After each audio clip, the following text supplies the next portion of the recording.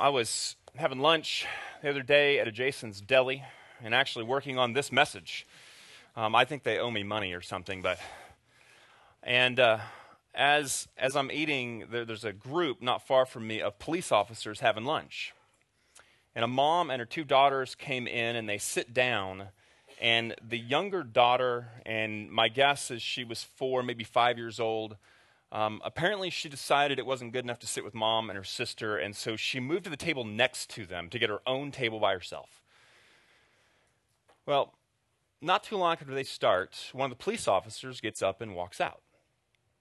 And he walks right between the daughter and the mom and the other two daughters and heads out the door.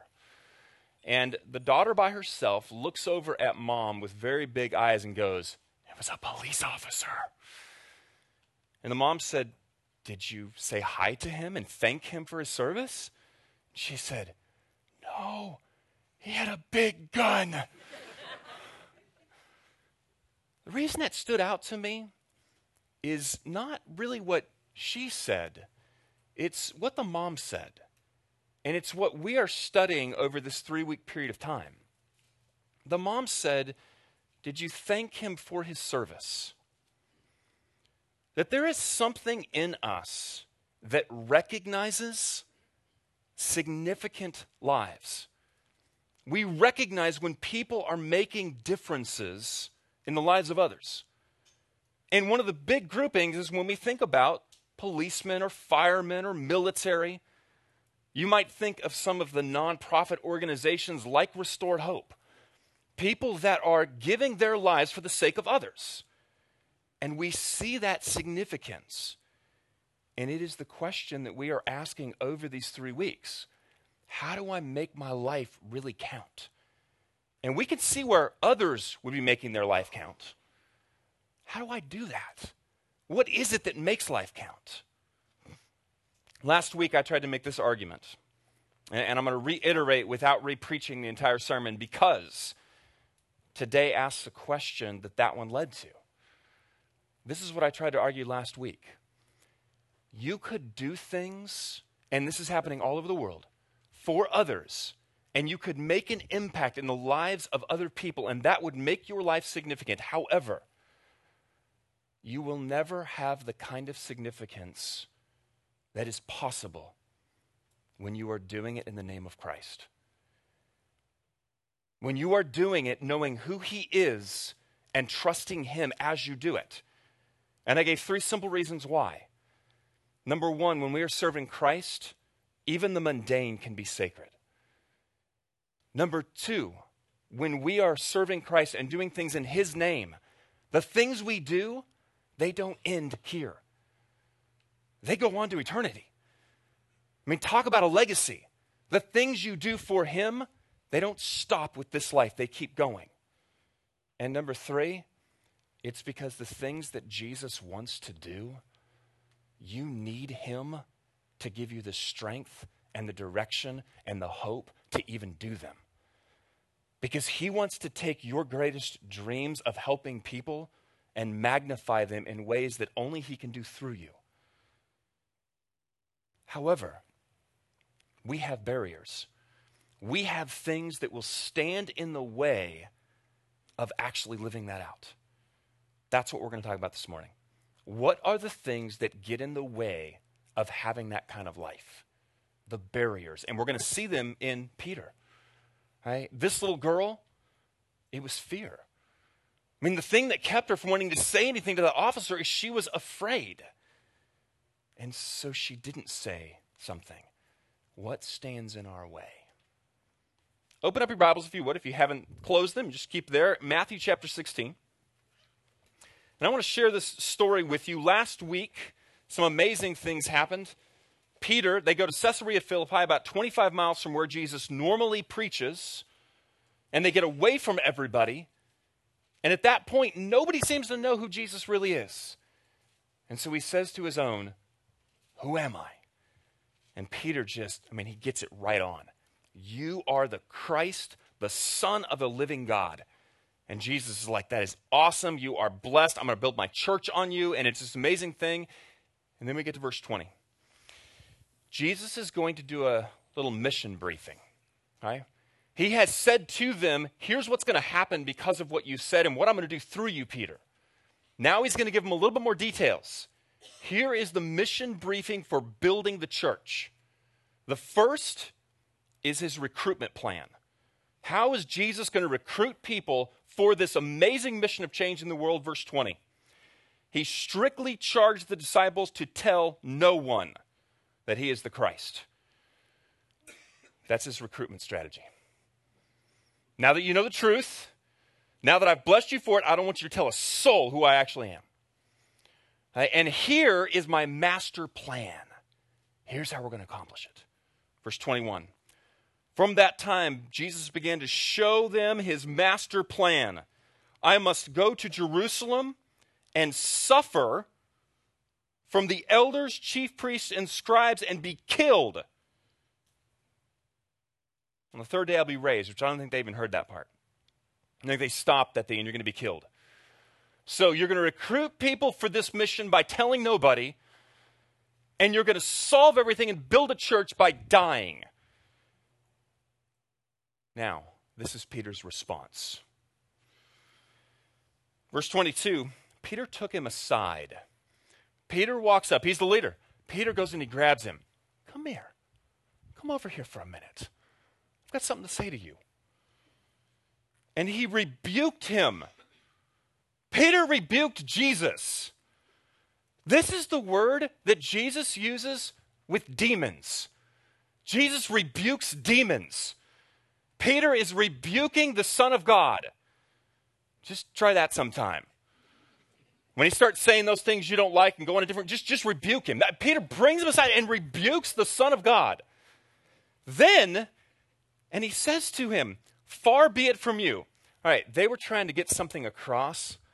In Greek, this is the word mercy, and then to you. This is when this phrase is used. When somebody does something so bad that you're worried about their soul, this is a prayer for them. May God forgive you. Peter goes, come here for a minute. There is no way you could do this. I'm rebuking you, Son of God, and I'm praying for your soul. That's what he's doing. And then, keep going. This shall never happen to you. I'm in charge. Son of God, I'm going to command you at this point because the audacity for you to say that. What in the world has gotten into Peter? I mean, literally, a few moments ago, Peter seems to be the only person on earth who knows who Jesus is. You're the Son of God. And now, he's rebuking the Son of God, praying for his soul, and telling him what he must do. What in the world happened? I would say what happened in Peter's mind is a bait and switch. It looks something like this. In 1999, I was hired at my first church job that was paid. And I was hired as a worship pastor. I was at Dallas Seminary. They had a job opening. It was an interim position. And they hired me as a worship pastor. And this is what the pastor, the lead pastor of the church told me at the time. He said, this is kind of a trial here. All right, we're going to see what happens, and we'll kind of reevaluate in about 6 months. And I could tell you, the way we started off, I was sure we were not going to make it 6 months. Because the only letters we were getting were letters of people doing things like, do we have to stand that long? Can you slow some of this music down? Do we have to do music like this all the time? Because that's not what they were used to. It was a different kind of thing. But by the end of 6 months, I mean, people were like standing up on their own. And I'm going, we got this. I mean, we're like going to be locked in as the worship people because everything's going so well, this change that is happening. And so about 6 months, I get called into his office. And I am ready for this. I mean, I'm coming in and I'm sitting down on him and he goes, you're doing a great job. And I'm like, yes, I know I am. And he says, and you're fired. What? Wait. That's the wrong speech. Hey, that's the speech for the youth pastor who screwed up the sanctuary during the lock-in. That's not my speech. You just said, good job, now you're hired. That's the speech you're supposed to be giving me. Not you're fired. Wrong speech. I mean, talk about feeling like, wait a minute. You told me, depending on how we did over 6 months, would determine whether I get this thing or not. And like, we're doing really well. And I come in and you actually tell me, good job. And then you tell me I don't have the job? That's a bait and switch. That is, I think, what Peter is feeling. I mean, Peter was just like praised for his knowledge of, wow, God has revealed to you who I am. And not only that, Peter, I'm going to build my church on you. Death won't even overcome what I'm going to do through you. And I'm giving you the keys of the kingdom. But don't tell anybody about it, and I'm going to go die. I mean, like, death can't defeat the church, but it can defeat the guy who's going to build the church? How's that going to work? I think Peter is feeling a real bait and switch going on right now. And it makes him so angry and lost and everything else that he just reacts. And his reaction is to go, no, that can't happen like that. You can't do that. What are the barriers that is causing Peter to go from, you are the Son of God who can do anything, to, there is no way, Son of God who can do anything, that you could do that. In fact, I'm going to stop you. What is going on in Peter? I want to give you 2 barriers, I think, that are stopping Peter. And they are 2 barriers that can stop anybody in this room from fully embracing what Jesus wants to do in our lives. And ultimately, having the kind of value and significance that he wants in our lives. 2 things we see in Peter. Number 1, expectations. Let me talk to you a little about Peter, first century world, the Jews during this time, and what we see in Scripture happening. There's a point where some people bring some children to Jesus. And the disciples, you know that word rebuke? The disciples rebuke the parents. Could you imagine what that would look like? If I were standing up here and some people are carrying their little children to me, and like Trey and Andy start rebuking them because I don't have time for little kids. Why? Because I'm on a military mission to conquer the world and kick the Romans out. It is the same reasons that you get things like this. James and John, boy, those poor guys, they were so lost. I mean, this is what happens with James and John. They are traveling, they go through a town, and the town rejects Jesus. And as they're walking out, James and John say, Jesus, Lord, do you want us to call fire down on them? What? I mean, have you listened to Jesus at all? He actually loves people. Let's burn up the town because I don't like you. It is very military. That's what they have in mind. Jesus sends them out into all of these towns, and they come back, and you know what they're excited about? We can defeat demons. Jesus goes, don't be excited about that. Be excited about what God is doing in the lives of people. You're missing it. That's why Peter in the garden can pull out a sword and say, I'm going to take on the Roman legion for Jesus. Because in their minds, they have an expectation that this is a military invasion by Jesus. And can I tell you something? A military invasion rarely works when the leader dies. He can't grasp this. It's too far away from his expectations. Now, how powerful are expectations? Shakespeare said, expectations are the root of all heartache. I mean, think about it. How many times has your reaction to a person or a situation actually been because not them or not the actual circumstance, but because of what you thought was supposed to happen? Because of what you believed how they should have responded. This is what they should have thought. This is what they should have felt. This is what they should have said, and they didn't. It's not about what they were actually doing, but about what we thought they were supposed to do. How often do our expectations rule us. That's what's happening with Peter. At our house, we have the most amazing refrigerator.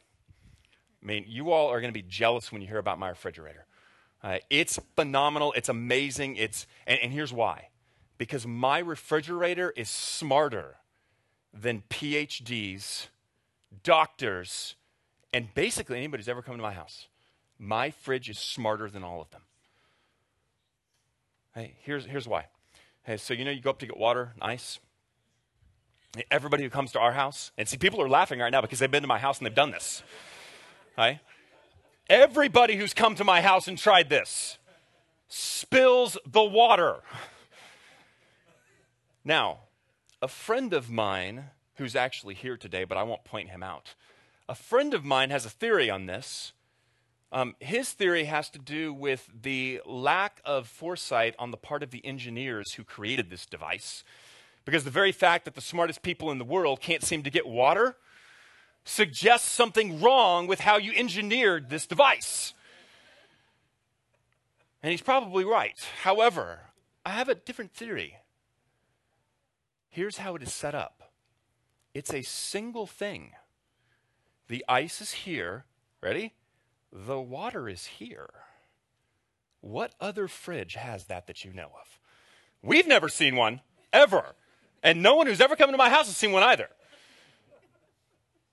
It's because of what we expect to happen. We walk in, and everybody who comes in, they expect the water to come out where water comes out in the fridge. They don't expect to have to do this weird thing where you have to move your cup up like this, and then the water comes out. That's not what you expect. And everybody spills water. We got one over here that spilled a lot. She's laughing a lot. Our expectations, they drive us, and they're unconscious a lot of times. But I'll tell you this, I'll guarantee you this. The expectations you have about God and the way God is supposed to work, the way God is supposed to do things in your life and in your friends' lives, if you are not aware of the expectations, they will turn you away from God. Because what you will do is you will say, God is not doing what I think God is supposed to do. Now I'm mad at God, or maybe God's not all I thought he was, and it will turn you a different direction. Not because of God, but because of what we have demanded of God. That's what Peter's doing. God has to do it like this. Therefore, I'm going to rebuke you, Jesus. Number one is our expectations. Number two, and it kind of goes hand in hand, and here's what I think would happen with Peter. He's got how it's going to work, and as Jesus presents the mission briefing, it's not working that way. And because of that, not only am I freaked out, but I'm also afraid. The disciples knew fear. Right? And it started both before this, but you would see it afterwards as well. Before this point, there is a time, a couple of these guys are fishermen. They live on the water, and yet there's a point where they are out in the middle of the Sea of Galilee. They're in a boat, and a storm hits. This storm is so bad that here's what I think they're worried about. The boat would capsize, and the water is so rough they would drown in it. They are scared. Do you know who they blame? Jesus. Because Jesus is somehow, miraculously, asleep in the boat in the midst of the storm. Now, if you know his life, and it's probably a little like yours, you ever had that time where your week was so bad, you had so many late meetings and early mornings and too many things going on and big decisions, you got to that last time and you fell asleep somewhere and 2 or 3 hours just passed. And you wake up and you're like, wow, how did that happen? That's, I think, what's going on with Jesus.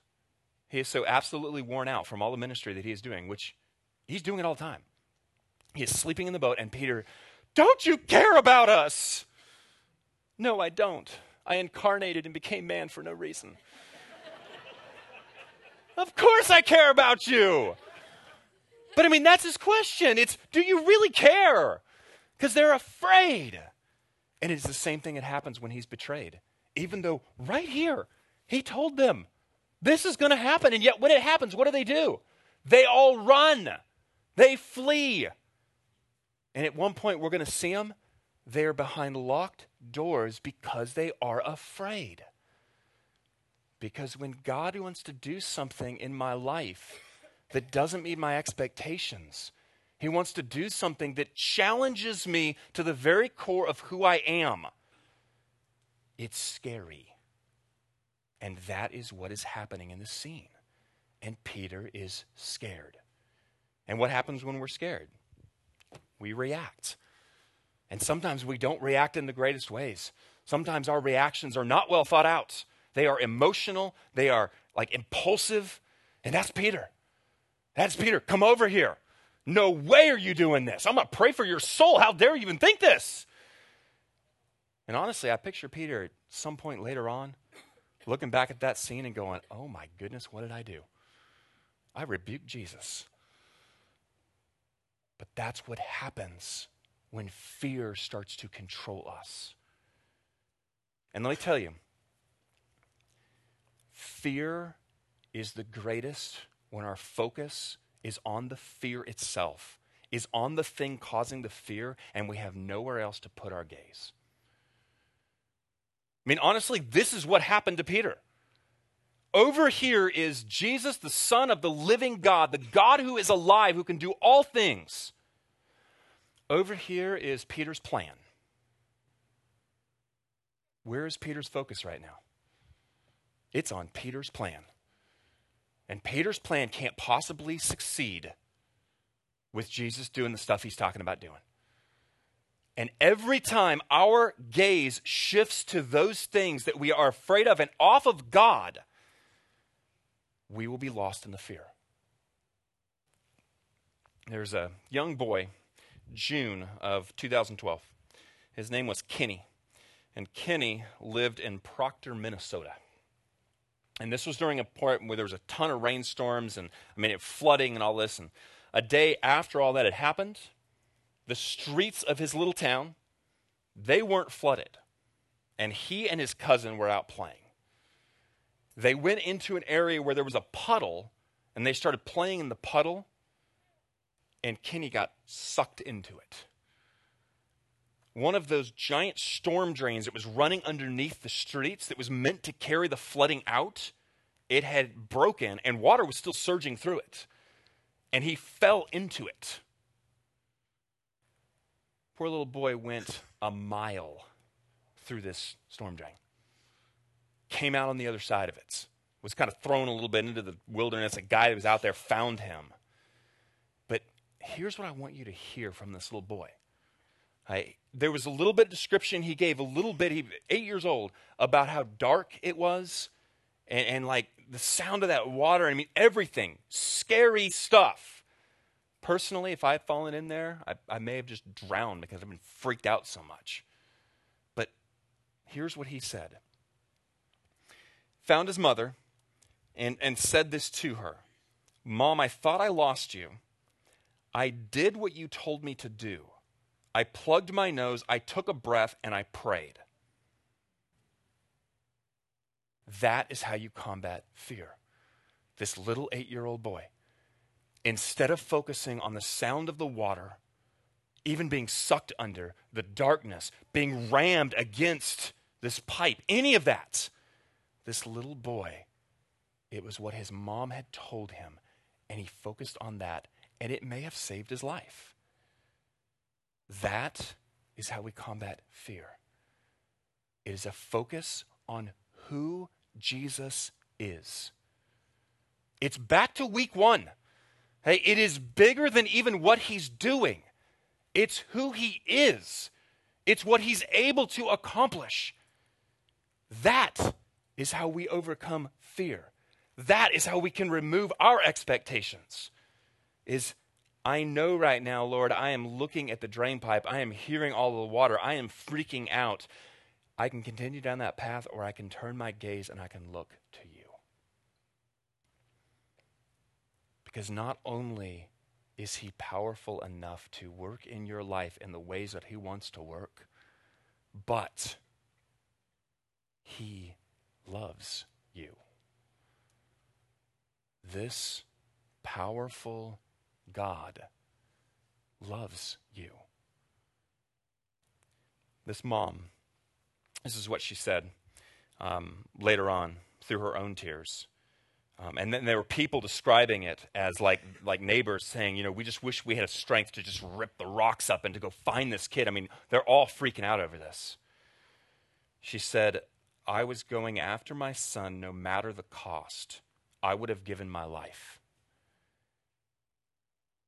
Now, we all can relate to that, whether you have kids or not. There are people you would give your life for. Jesus gave his life for us. That is why you cannot just believe in his power, but trust in him to use it. Because he gave his life. And I will tell you this. Here's what I found out later on. What happened to me at TBC was not a bait and switch. It's what it felt like. I'm sorry, TBC, Trinity Bible Church. I didn't actually say the church, but it wasn't a bait and switch. Do you know why he ended up firing me? This is what he told me. And it took him a year to say this. I'm not even sure he fully understood why he was doing it. It took him a year, but this is what he ended up telling me. He said, you're a fine worship leader. You're a much better teacher and preacher. And you're wasting your time. And I can tell you something, I don't know if this is absolutely true, but I actually don't know that I would be here if he hadn't fired me. I don't know if I would have kept pursuing worship positions and things like that many of you, a number of weeks ago, you heard me lead worship, and then Trey came up, thankfully, and led worship after that. I'm an okay worship leader, but that is not a main gifting for me. That's what he was doing. Do you understand, Peter, that when Jesus says, don't tell anybody, and I'm going to go die, and I'm going to be raised, that I'm actually doing this for you? I know it feels like a bait and switch, like I've given you all this stuff, information. Now I'm not going to support you in it. In fact, I'm going to do something weird and radical. It's not a bait and switch. Listen to me. Whatever God is doing in your life, it's not a bait and switch. God wants to work in your life. Jesus loves you. And all of that power he wants to actually use. And not for you to walk around going, look how powerful I am. I can do this and this and this. That's not it. He wants to use your life to impact the lives of other people. He wants to change something in this world with you. But you have to let him. You have to be able to turn from the expectations and the fears and just look at him. Look at him and all he is. And let him change you and the people around you for the better.